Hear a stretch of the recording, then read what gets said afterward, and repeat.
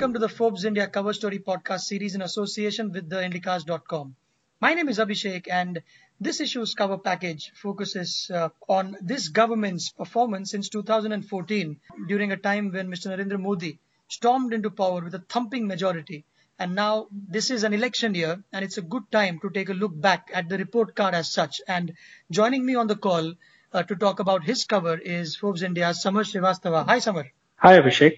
Going back to the context as to when the BJP, the NDA, when they came into power, it was for the first time in a long time that they had a mandate which corresponded with a majority, which hadn't happened in the recent past.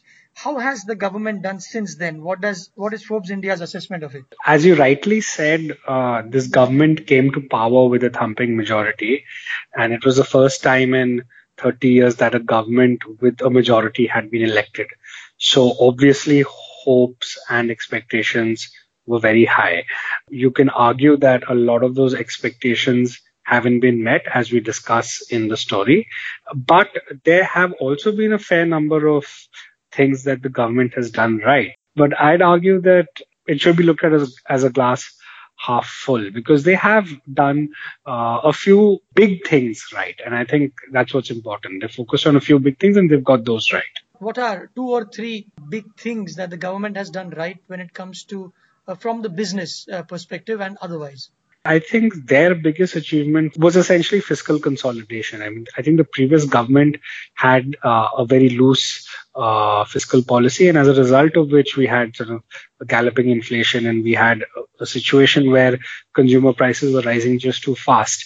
Now, as an economist, I spoke to said that what people don't realize is that high inflation actually hurts the poor more than it hurts the rich. And I think that was one big reason as to why the previous government was voted out. So this government came in and they've managed to sort of keep prices under check.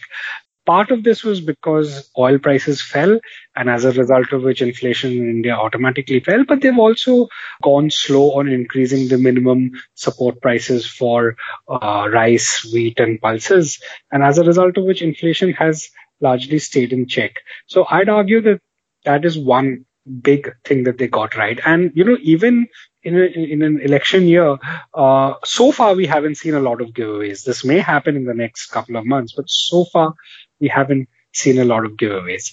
On the legislative front, I would say that they managed to get the GST bill passed. The second big legislative achievement that they had was the insolvency and bankruptcy code.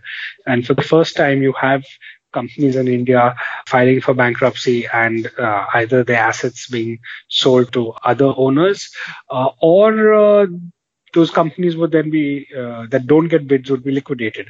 So this is the first time India actually has a formal process for shutting down companies. That would be among the biggest achievements, given that it used to take, I think, 4 years on an average to liquidate a firm in India, and the banks would only get 25 cents to the dollar was what the official figures was. But at the same time, your central theme, Samar, it says, yes, fixing its balance sheet was the BJP-led government's biggest hit, and the inability to get faster GDP growth, its biggest miss.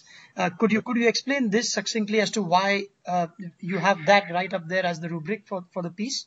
This government came on the promise of Achhe Din, which loosely translates into better days. And I think key tenet of that promise was faster growth. Now, the reason why growth didn't pick up is, there are several factors, but the 2 most important ones are that initially in its term, you had the global economy not doing well. And then the government shot itself in the foot through demonetization, and then the implementation of GST caused another slowdown in growth.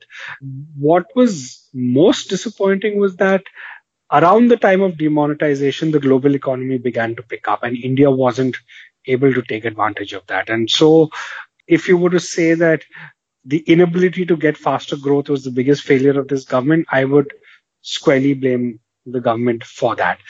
Part of the reason was the fact that corporate India couldn't invest, and part of the reason was that the government sort of shot itself in the foot through demonetization, etc., and which is why growth never went above the 7.5% mark. Right.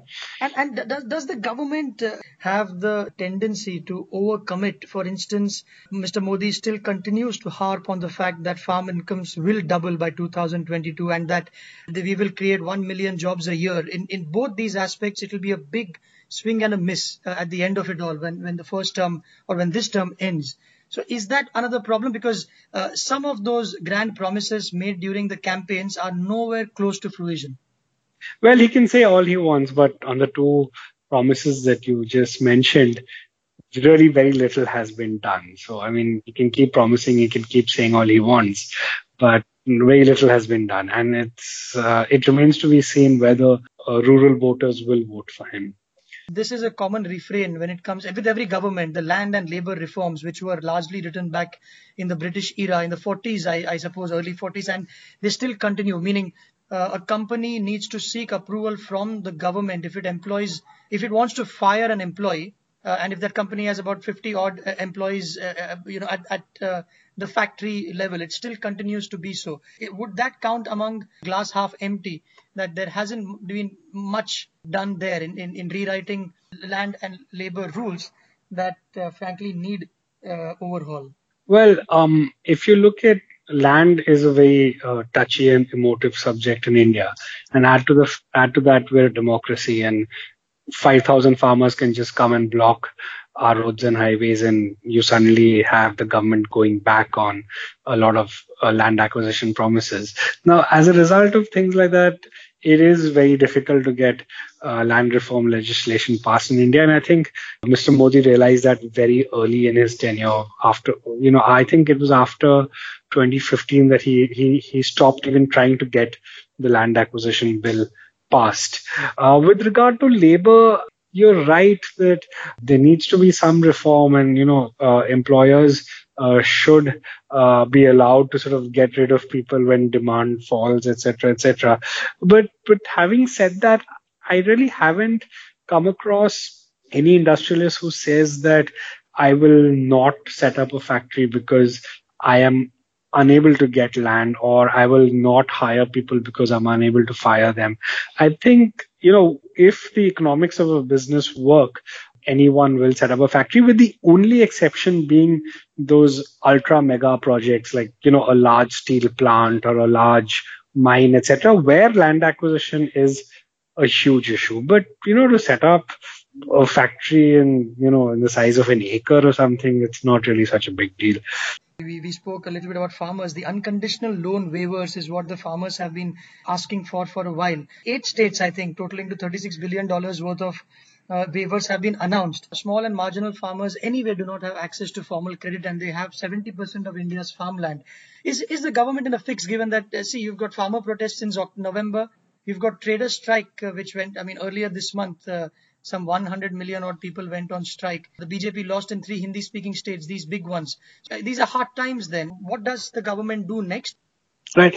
So as I've written in the story, I was very heartened by the fact that the Prime Minister said that farm loan waivers don't really help anyone, and you need to figure out other ways to alleviate the distress in agriculture. No, he's absolutely right when he says that, but he's got an opposition that seems to be promising a farm loan waiver, and it remains to be seen how he's going to sort of combat that.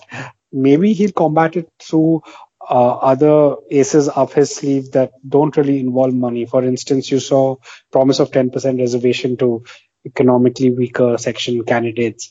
That could be something that he could try. My sense is that he will come out with some sort of mega farm package, and they'll package, existing fertilizer subsidy numbers in that to make the size of the package look bigger. They will come out with something, but it's really very difficult to do something that will be implemented in time for the election. So I think the promise is probably going to be something like, okay, if you vote for me, then this is what you get on the other side, like, in my next 5 years. But I don't really think that he'll be able to come out with anything which he'll be able to implement before the elections. Great. I think somewhere in the interest of time, on that note, it's time to wrap up. Thank you very much for your time on this podcast.